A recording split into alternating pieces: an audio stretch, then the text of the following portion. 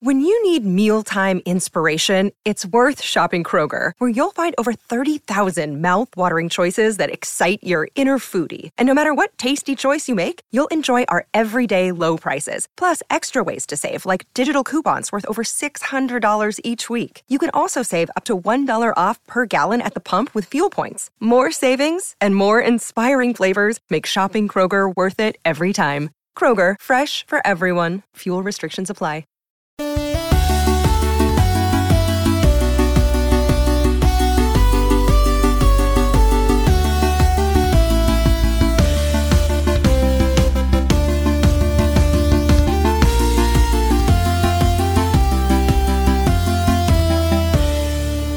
Welcome to the Second Age podcast. We're the Lorehounds, your guides to Tolkien's world of Middle-earth. I'm David. And I'm John, and this is Chapter 3, The Elves. In this episode, we have 3 segments, a discussion of Tolkien's academic career, a brief overview of some literary themes, and then a deep dive into elf lore. Before we get started, here's a quick reminder that you can send feedback to secondage@baldmove.com, and we'll get to those questions on the final episode, which will be a Q&A.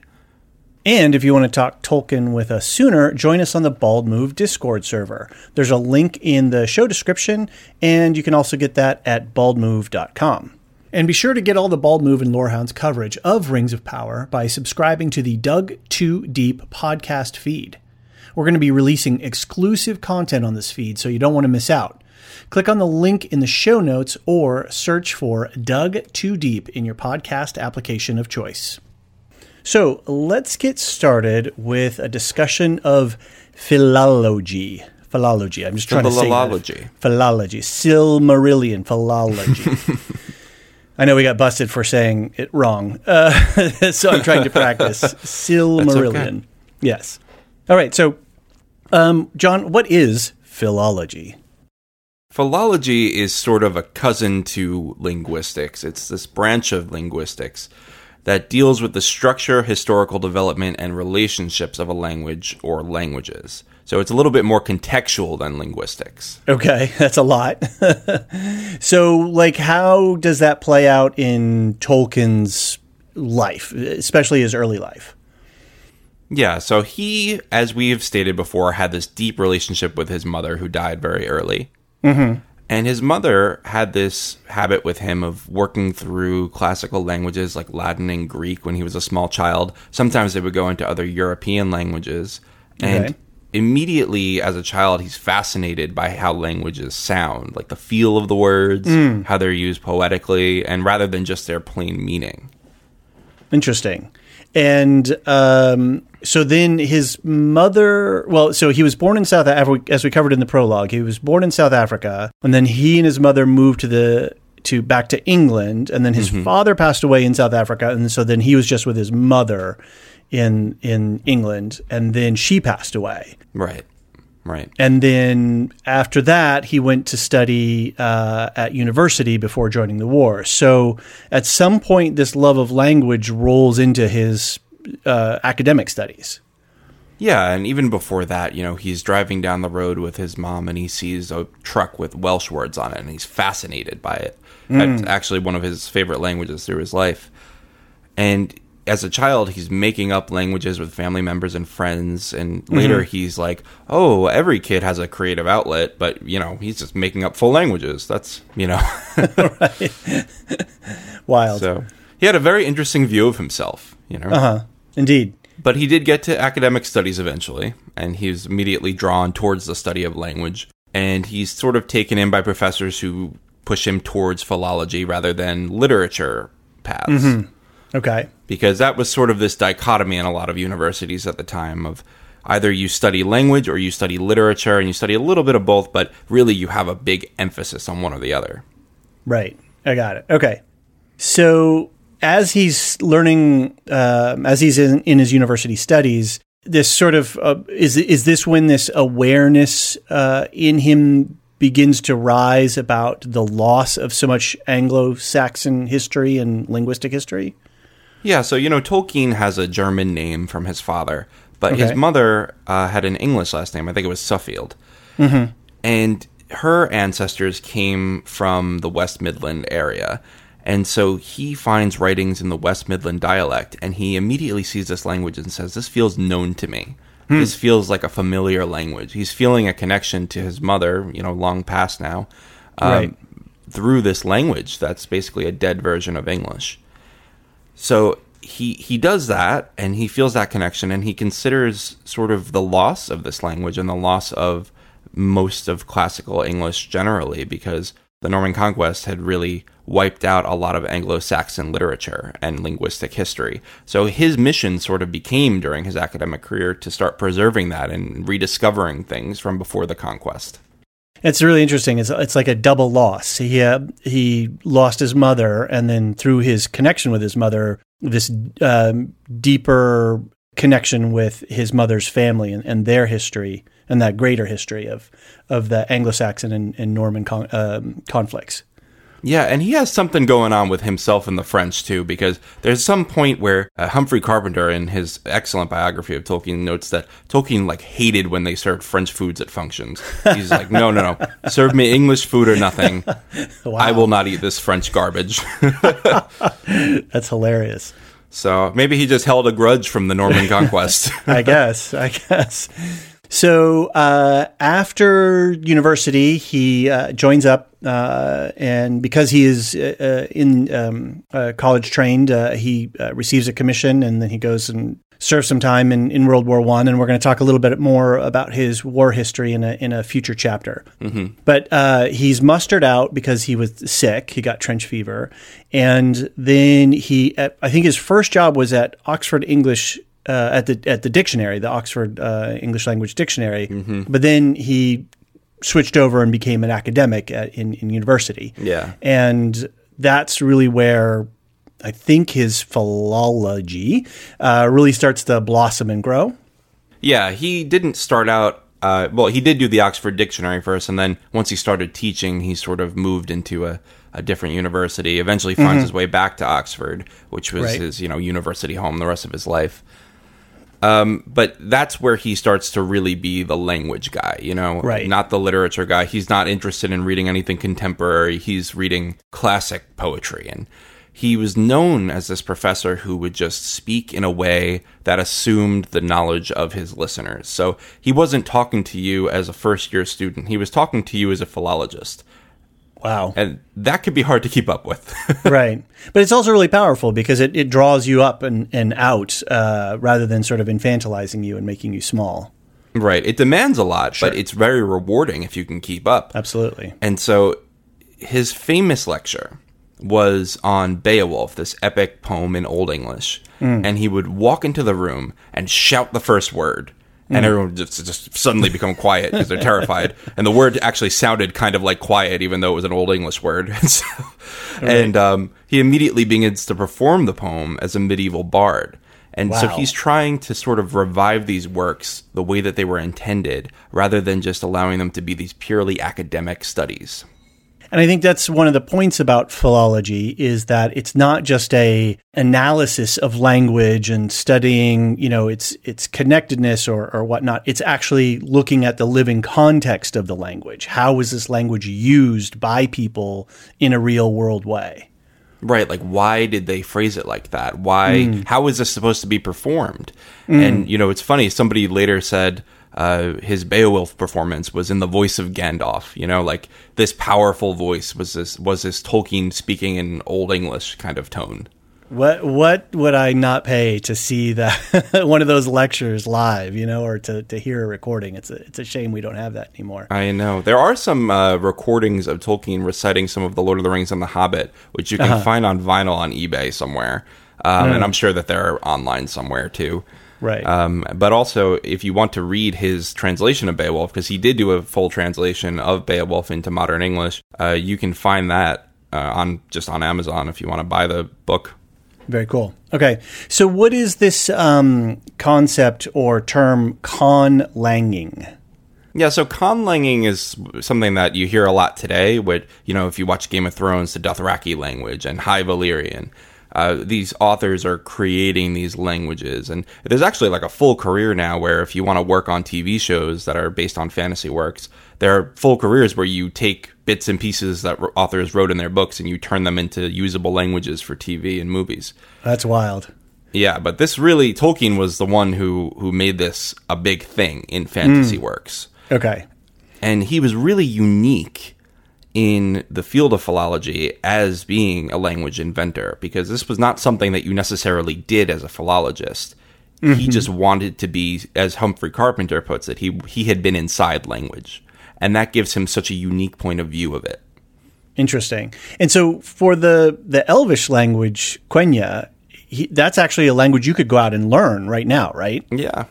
There's gaps, but it's pretty well developed. Sindarin is more developed. Oh, really? Okay. I didn't realize that there were more than one Elvish language that I could go learn.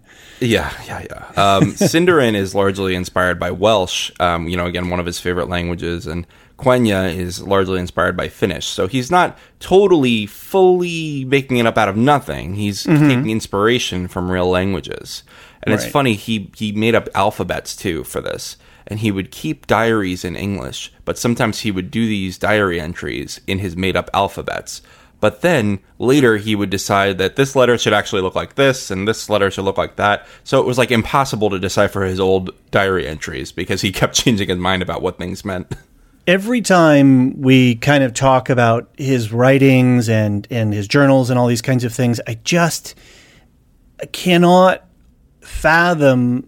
It's one thing to have had Tolkien, writing and doing stuff, but it's another thing to have his son Christopher, who was the one who went through all of that stuff and made sense of a lot of that stuff and rectified a lot of these changes, as you say. I'm so impressed that his son was able to, make light of so much of what Tolkien had put down.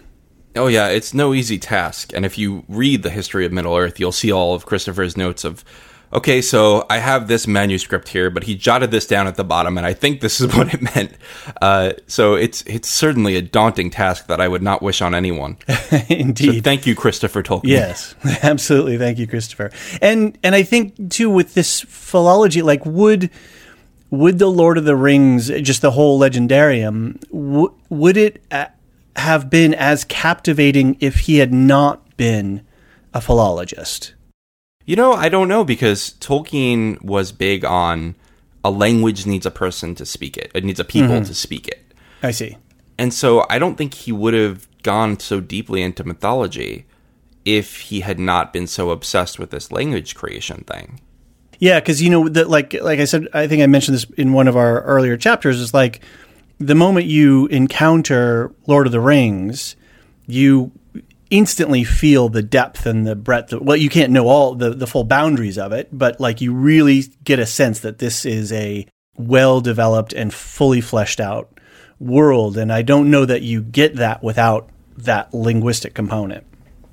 Right. Like the names of people have such meaning of why they were named that way, whether it's a given name or if it's a name that was based on someone else. And I think that the history is tied to names and the history is tied to languages really have a big impact on how he views elves in particular, which makes it a great, primer for our subject today. Right. And the names make sense, right? They're not just some weird made up. I mean, like I cringe on some shows, where they make up some swear words or some sort of, other place. And you're just like, oh, it sounds so wrong. It's just like somebody just made it up. Whereas in Tolkien's world, it feels organic and it feels lived in.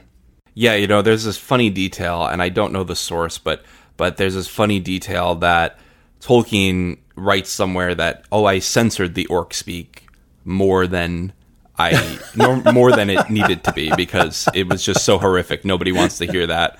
He said everybody knows what orc speak sounds like. It exists in the real world too. Wow, amazing. Very cool. Okay, that's philology. Let's talk a couple of literary themes that we're going to see play out. I think the first thing we were going to chat about was about those who do evil. Yeah, so those who do evil have a hard time trusting anyone else because they assume that other people intend to do evil, even if they haven't shown themselves to do that. And that prevents a lot of alliances, and that creates a lot of strife that doesn't need to be there. And one of the things that Tolkien is always trying to impart in his works, I think, is that if you have this evil, distrusting nature, you will fail, because the good people are going to be able to trust each other, and they're going to be able to unite and defeat you. And so distrust is a big weakness of evil in Tolkien's universe. I think that's a really... I don't want to get too real worldy in this, but like that, I think that has that gives me a little hope, a little bit of strength in what's going on in the world today. Just thinking that, those of us who are speaking truth can trust each other, where if you're not, you can't. Right. And you could even apply it in The Lord of the Rings. I mean, that's why can't Saruman and Sauron have an effective alliance? Because each one is looking at the other one like, what are you going to do next? And we also see that in the between Boromir when he gets swayed by the ring. That's really the breaking of the fellowship. Yeah. And that's a good segue into our other theme, which was the desire to possess rather than share beauty. Indeed. So one of the big things with elves is we're going to talk about this guy named Feanor who created these Silmarils. And Silmarillion. Let's compare Feanor and hoarding the Silmarils, which we'll talk about what they are, with Aule, who we talked about in an earlier episode, created the dwarves, but didn't create them with the desire to dominate them, or to possess them, but to share them and to create. And looking at the intent of the creator in the quality of the creation is so important in Tolkien. You don't want to hoard beauty in Tolkien's work. You need to share that. Otherwise, you're up to no good. Interesting. That's very cool. That really starts to make me think about a lot of things that we know from the Lord of the Ring movies and books. So it'd be really great to see how they play those things out in Rings of Power. Yeah. Okay, so let's take a little break, and then we're going to come back with some elf lore.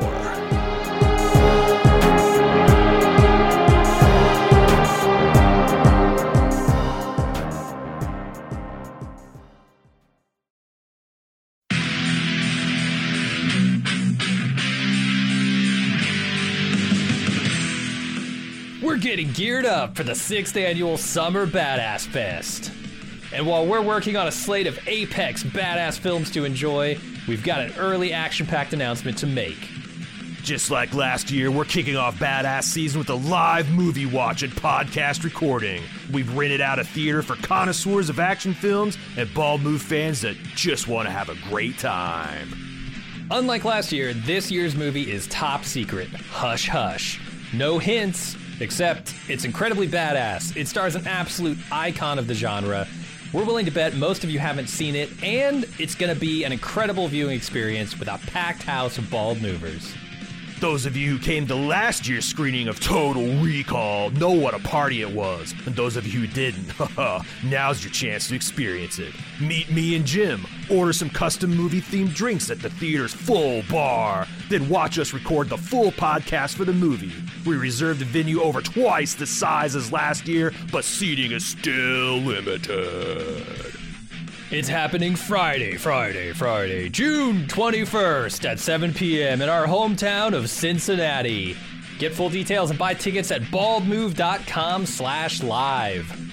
Cincinnati's actually a pretty great city to visit, and we've got lots of details for side adventures on our event page as well. The Reds are playing the Boston Red Sox in their fantastic Riverside Stadium.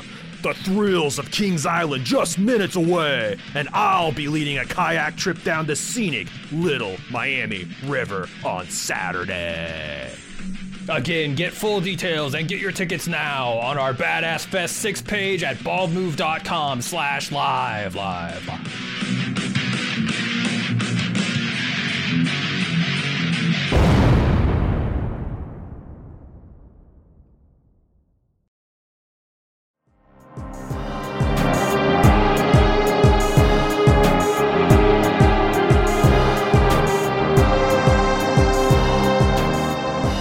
All right, and we're back. And we are going to do a little bit of a deep dive here, huh, John?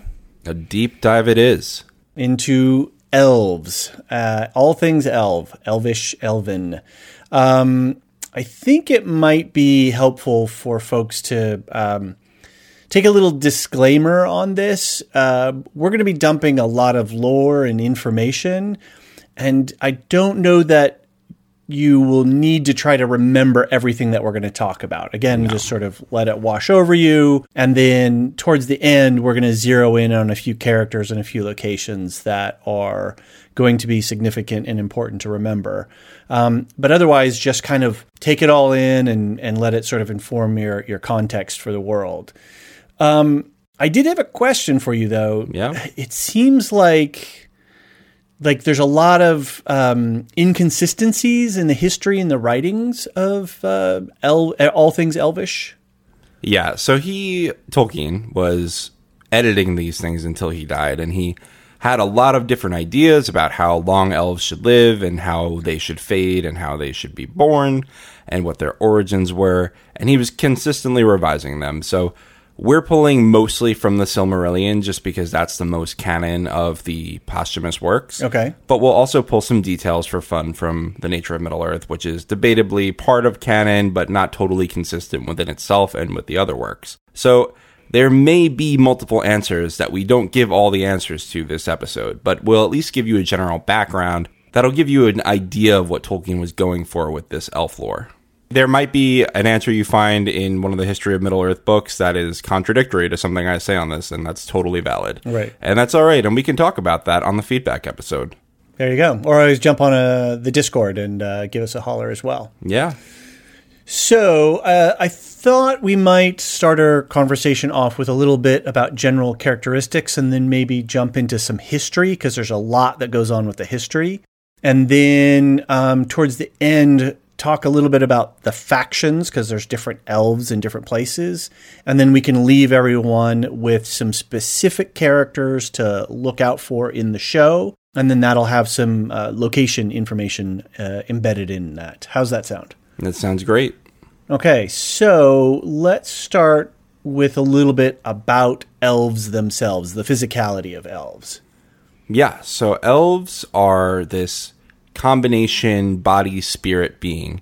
The body is called the Hroa, and the spirit is called the Fea. The Hroa and the Fea. The Hroa and the Fea. I'm just going to call it body and spirit for the rest of this podcast. We don't have to go into too many Quenya words. Okay. And the idea is that this Fea, the spirit, is consuming the body, consuming that energy over time, which is how elves age and how elves fade. It's also how elves birth new elves. They put some of their spirit and body into the making of these new elves. And that's why elves have fewer children than men do. If they have an especially special child and a powerful child, now that they're going to have fewer children, they might only have one child at that point. So there's a big emphasis on this limited capacity of body that elves have. Because when they run out of that body energy, when they run out of that Hroa, they're all spirit, and they become invisible to the human eye. Wild. It makes me think a little bit of like a candle, the flame burning through the wax. Yeah, that's a good way to put it. But that's not the end of the story for elves, though. Okay, no, obviously not. It's not that simple. Right, so elves are technically immortal. Like, they fade to this spirit, but their lifespan is still the whole span of the life of Arda. That's the world. So they're tied to the fate of the planet. They're tied to the age of the planet. Mm-hmm. So what happens when an elf fades is that they're invisible to the human eye, but they go to the halls of Mandos in Valinor. Now that's that area where these holy beings live, the Undying Lands, and the halls of Mandos are sort of this waiting room for the afterlife. Okay. So they go there. A lot of people go there before they go off to wherever they're going. But the elves go there and they await whatever is going to happen. Now, some refuse to go there and they can't be re-embodied. But the people who do go there, a lot of them are re-embodied. And they get to live in Valinor and they get to live in peace. Some of them are sent back to Middle-earth Every now and then. This is very rare. Like Glorfindel, who's a great elf that defeated a Balrog in the first stage, and he's actually in the Lord of the Rings, but they took him out of the movies. Mm-hmm. And then some are not allowed to come back as a matter of policy, like Feanor, who we'll get into a little later, was a little bit of a mischievous boy. Whoopsie. That's right, yeah. Got his hand in the cookie jar. Yeah.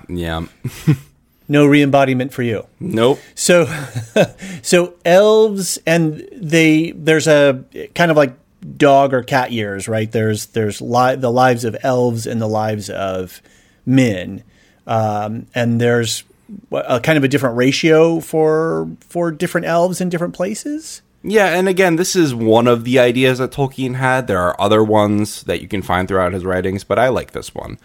It's that, and so elves are aging obviously a lot slower than men. The rates he had in mind at some point were that in Valinor, in the Undying Lands, they age at a rate of 1 elf year is 144 man years. Oh. So that's pretty slow. And then if they go to Middle-earth, because they don't have that protection of the Undying Lands, they have this taint from Morgoth. We've talked about him, big bad dude from the first stage. Then they're aging at about a rate of 1 year to 100 man years. So a little bit faster. Got it. Okay. And also perhaps a little bit faster after the fall of Sauron, which is why you see a little bit more haste to get to the Undying Lands in The Lord of the Rings. Interesting. Okay. So that's sort of maybe at the back of their minds when they're talking about leaving Rivendell. Yeah, and part of that is because of the rings, because those rings aren't working anymore at the end of The Lord of the Rings. Got it. So what's the math here? Like a 20-year-old elf would be what human life? Yeah. So this is going with the 144-year math. So that's if they're in Aman, they're in the Undying Lands. They'd be about 2,880 human years. Okay, that's a lot. But they age much like men do, just at this higher scale. So like at 20 years old, in elf years, you're basically a full-grown human. And then around 25, you bear your first child. And at 60, you're starting to look old. So they're aging at a similar scale. They're just aging a lot slower. Got it. Okay. All right. So that's not too bad. That makes sense a lot. So how did we get... So let's talk a little bit about history. How did we get elves? These are the first children of Arugula. Arugula? These are the first children of Arugula? Arugula. Yes. Eru Leave it in. in. Leave it in. I say we leave it in. All right. So they are the first children of the creator god. Yes, they're the first children of Iluvatar. And so Middle-earth at some point in the first age is in twilight because the sun and moon have not been created yet. Oh, okay. And those 2 trees we talked about in Valinor, they're in there, but Middle-earth is still in this pretty dark spot because Morgoth has been causing a lot of havoc around this, Morgoth again, the Lucifer Satan figure. Right. He's been just running wild in Middle-earth, and the Valar are like, well, nobody's there yet. We can just let him do his thing. We don't have to deal with him just yet. Uh-huh. So they hear from Mandos, who's the fate, the doom Vala, and they're like, hey, it's coming pretty soon. The elves are coming pretty soon, the first children of Iluvatar. We don't know when or where, but it's going to happen this age. So Iluvatar did not tell his own angels that this creator, that God was going to create some form of life to inhabit the world that he had created. So they knew that the 2 sets of children of Iluvatar, that's elves and men, were going to come at some point. Okay. They did not know when. And that's on purpose. Huh. Because they don't want the Valar going and co-opting these people and sort of teaching them their ways. Eru Iluvatar wants them to have this sort of free will. Okay. Got it. So they don't... Eru Iluvatar doesn't want the Valar to, be helicopter parents, in a sense. Right. Okay. They want them to be Gen Xers. Go figure it out on your own. There you go. So, it's dark out. Yeah. What do we need? We need light, right? Mm-hmm. So one of the Valar, Varda, who's the queen of the Valar, she is in charge of the stars, so she decides to make quite a few more stars, and the most beautiful stars, to prepare Middle-earth, make it a little brighter, and prepare it for the elves. Nice. Just as she finishes doing that, the elves awake from the waters of Cuvienen, which is like an Eden type of area. Okay. And they look Sounds up like at the stars. an expensive drink that you get at the club. Yeah, Cuvienen. Cuivienen. Got it. Okay. And they look up at the stars and they're like, wow, this is awesome. We love this place. Mm-hmm. And thereafter, they revered Varda and they gave her a bunch of honorifics like Elentari. And they worshipped her forevermore, more than any of the other Valar. Nice. So Cuivienen is sort of their Eden. They awoke there, and that was a good area for them to live for a while. But they don't get to stay there, and they don't get to return there, because the world changes at a certain point, and they can't even find it again. Very Eden, very biblical here. Yes. They're turned out of paradise. Exactly. And now, this isn't due to any wrongdoing, so to speak, of them, but remember, we have Morgoth sitting in the corner of Middle-earth, just seething and going, something's new here. And the other Valar haven't really figured it out yet, so I'm going to take advantage of this. Interesting. Okay. The plot thickens. So Morgoth is going around, and he's sending some people to the elves, and like, hey, why don't you come over here? He's luring elves out from their camp, and they're getting picked off one by one as prisoners. And these prisoners, in one version of Tolkien's writings, and this is not universal, the prisoners become orcs out of torture and out of torment and out of, the magic of Morgoth. Some real stranger danger going on here. Yeah, and that's a big thing in Tolkien's work, too, is that evil cannot create, it can only mar. Oh, interesting. Okay. So he's grabbing them and turning them into orcs. Right, and that makes it so that the orcs hate their master, really, because Morgoth didn't give them life. He just made them orcs. He twisted them. Yeah, he twisted and broke them. Yep, exactly. And then they hate the elves because the elves are what they were, and they are no longer. Right, so the elves hate them, they hate the elves, and that's the animosity. Wow. Now, there's some moral implications with that Tolkien wasn't totally comfortable with. Okay. So he was moving away from that towards the end of his life, but in the Silmarillion, it does state that this is how the first orcs were made.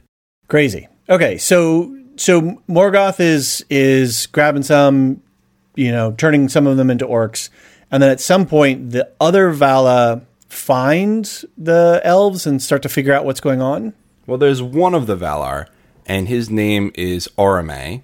Mm-hmm.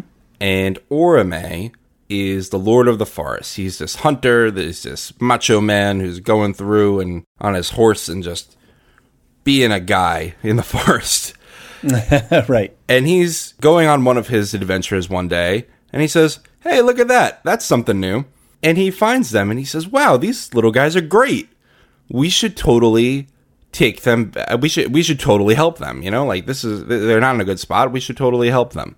Right. So he figures out that Morgoth is messing with him as well. Yes. And, so at this point, Orome sees what they can do, too. They're the Quendi, which means those who speak with voices. Because language was a gift to the elves, and not even the Valar spoke until they met the Quendi in one version of Tolkien's writings.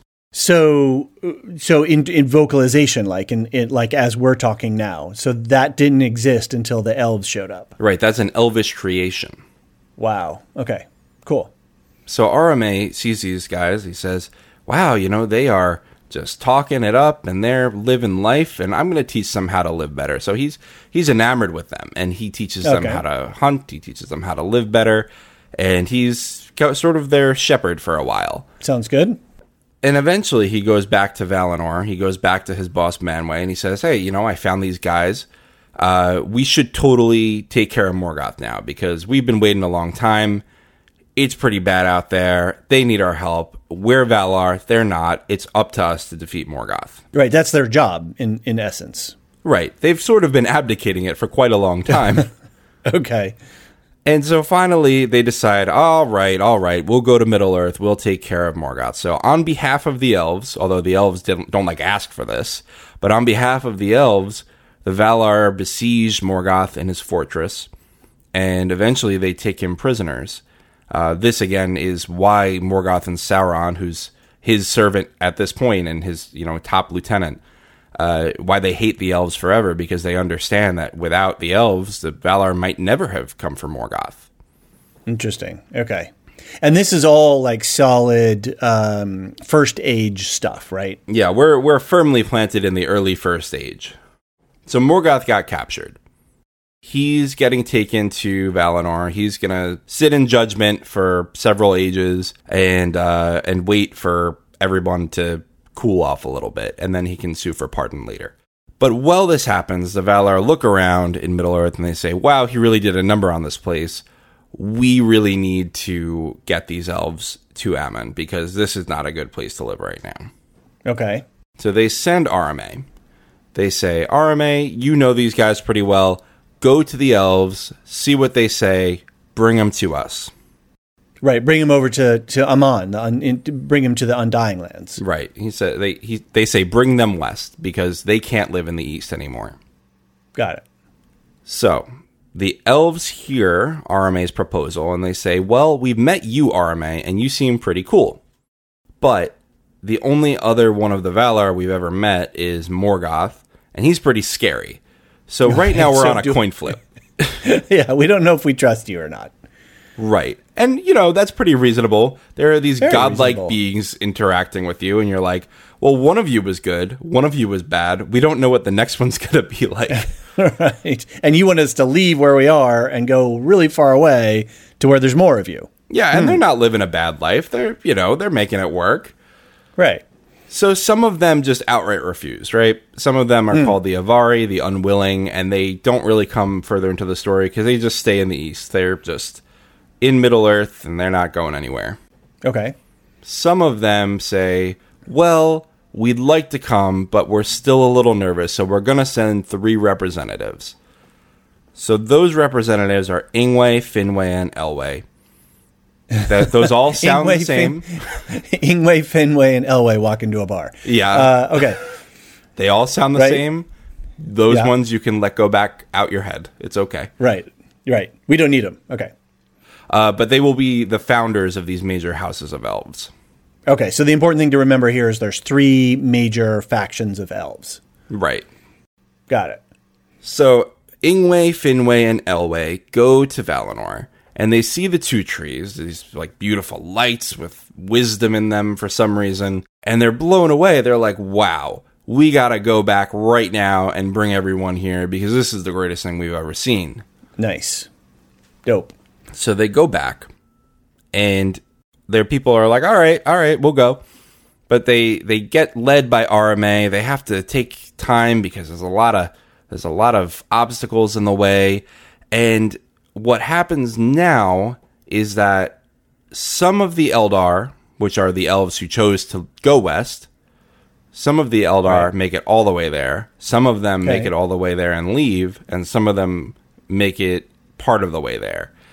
And that's how we're going to divide elves. So that is the main way we divide the nature of elves, and then they're subdivided by sort of political factions.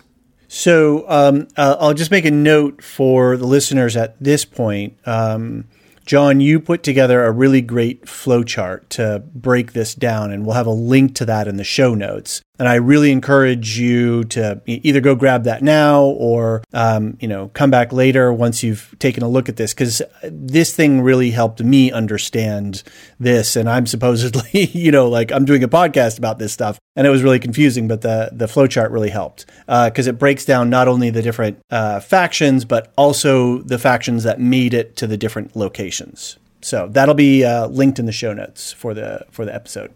Yeah, I put that together because during my research, it was really hard for me to find a second age flowchart because so much of the research is done on the third age and the first age. So I really wanted to put something together that showed where we're at the time of the show. So yeah, definitely take a look at that, and we'll walk you through it now. Yeah. Okay, cool. All right, so we've got 3 factions. 3 factions. So the first one's easy. It's called the Vanyar. They're fair elves. They're led by Ingwe. They make it all the way to Ammon. They see the trees, and they stay there. Simple story. That's basically it for them. Okay. They're very happy there. God Perfect. bless them. Love it. Yes, he did. Okay. The next one I'm just going to mention briefly is the Noldor, and they get to Ammon, and eventually they're going to decide to leave. But we're going to come back because that's the main focus of our story. Got it. Okay. The third one are the Teleri. So the Teleri, some of them make it there, and some of them don't. So we'll go through that now. So the Teleri that make it there are called the Falmari, and they are sea elves. They settle on the shores of Ammon. They're great shipwrights. They're going to interact with the Númenóreans a lot later. And they don't come too far into our story, except perhaps we'll see some of them going in and out of Númenor, depending on where we're at in the story at the beginning of the series. Okay. The next ones are the Sindar. You'll recognize the word Sindarin, which is the language that a lot of people learn when they want to learn a Tolkien language. Okay. They are the pretty much the dominant group in the area of Middle-earth that we're interested in at the point of the Second and Third Ages. They made it to the western part of Middle-earth in Beleriand, which is this great elvish area, but they didn't get to cross, so they never saw the trees. Okay. So they didn't make it. Right. And the last one out of the Teleri is the Sylvan Elves, or Wood Elves. We know we definitely have a made-up Sylvan Elf as one of the characters in the series, so this will definitely come into play. They didn't make it all the way into Beleriand. They settled more in the woods. They're in mostly Mirkwood and Lothlorien at the point of the Second and Third Ages. Okay. So we've got I'm just going to recap to this point. So we've got the Vanyar, the Fair Elves. They made it all the way, saw the trees, and stayed with the trees. Mm-hmm. Then we have the Teleri, but the Teleri have 3 groups within subgroups within them. The Sea Elves, who got it, but then came back a little ways and settled further away on the coasts and stuff. We have the Sindar, who didn't make it at all, and they remained in the western parts of Middle-earth. That's right. And then we have the Sylvan Elves, who didn't even get that far. Yeah, they settle sort of all over, but mostly in the forest. Okay. Got it. All right. So we've got Vanyar, Teleri, and now we've got Noldor. Right. So I briefly mentioned before, they do make it. All of them make it to Ammon, and they see the trees. The Noldor do. The Noldor do. The Noldor. Right. All of them make it to the trees. They say, hey, these are great. It's led by Finwë, who has a son named Feanor, who is probably the most important character in the First Age. So Feanor sees the trees, and again, we talk about the desire to possess, the desire to dominate, being something that's very dangerous in Middle-earth, in Tolkien lore. Okay. And Feanor sees the light of the trees and says, yeah, I'd like some of that. Right. So he is a great forger, because Aule, the forging at Valar, who you might know was involved with Sauron too. You know. Right. We'll get to that later, though. Yep.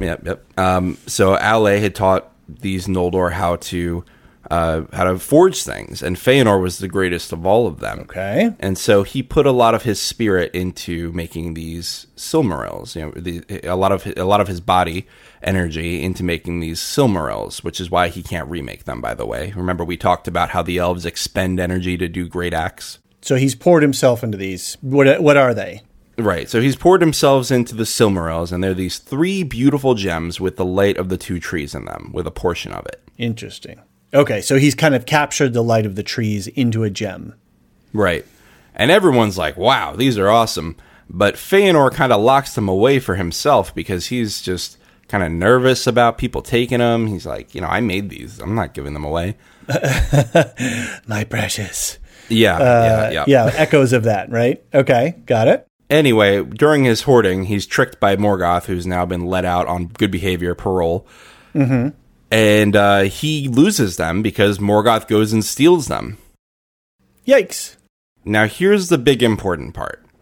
Against the will of the Valar, Feanor says, we were fine in Middle-earth, and we're going to go back there, because we know Morgoth is there with my Silmarils, and we need to take an oath right now that we're going to get them back at any cost.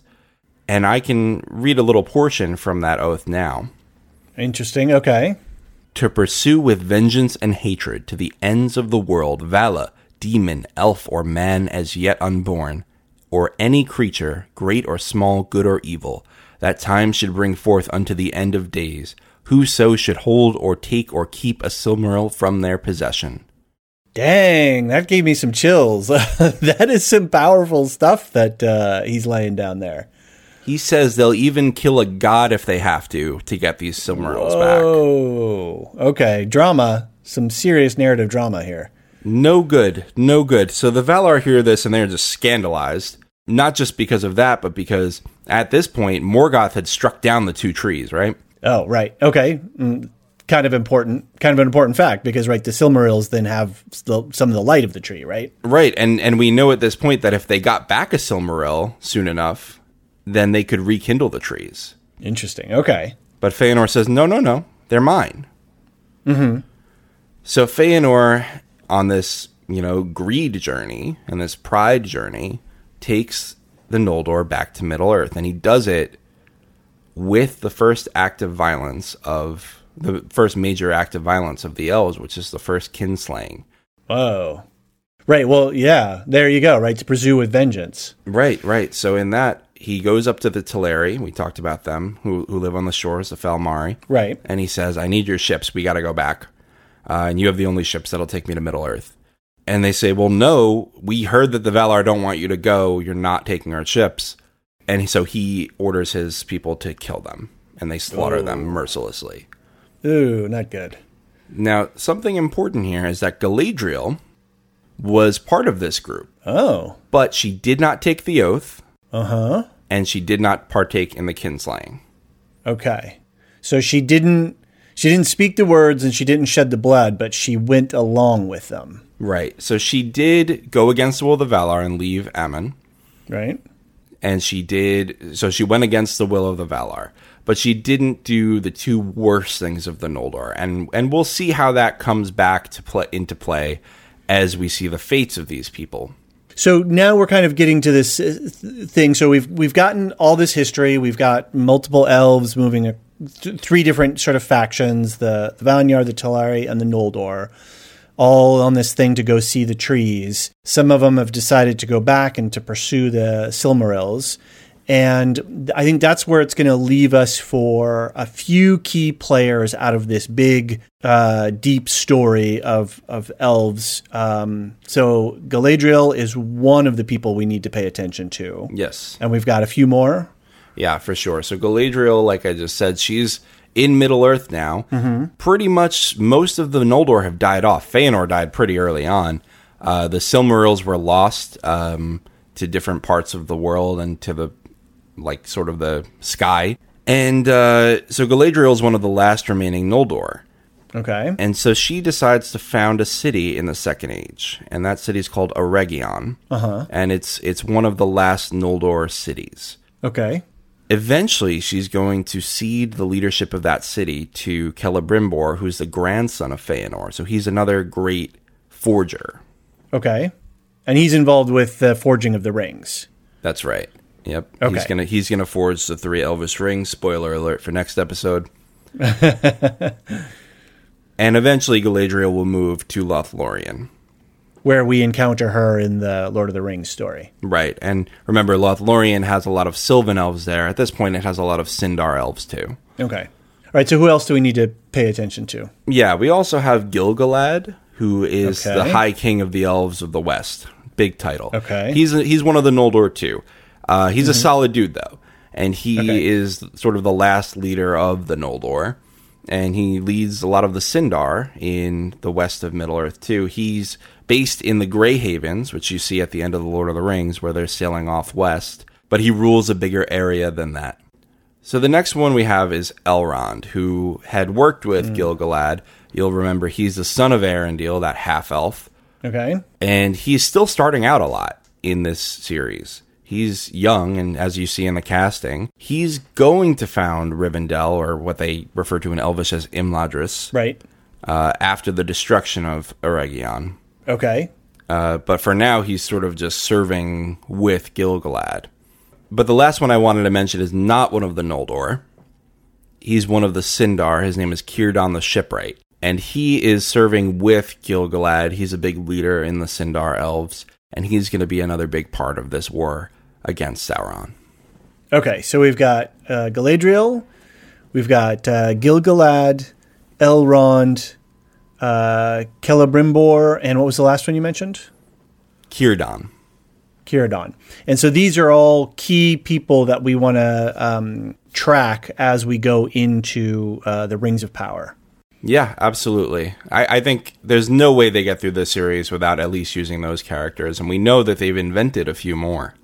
Interesting. Okay, cool. Well, yeah, they probably to flesh out the storyline a little bit, as you have to do to translating books into television. Yeah, so. There aren't a lot of major Sylvan Elf characters in the lore, and so they have created a Sylvan Elf. I forgot his name.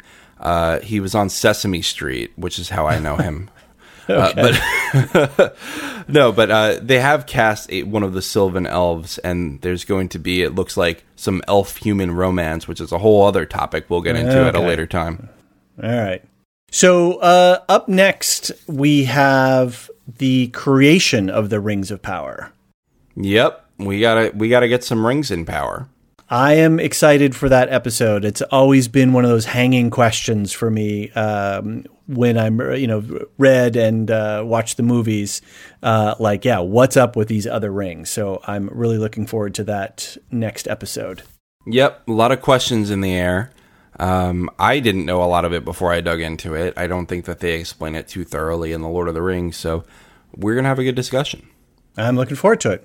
All right. Thanks, John. This has been great. Thank you, David. The Second Age podcast is produced by the Lorehounds and published by Bald Move.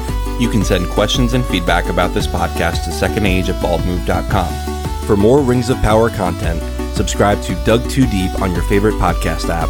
Ad-free versions of this and all other Bald Move podcasts can be yours by going to patreon.com/baldmove. Check the show notes for reading recommendations and more info.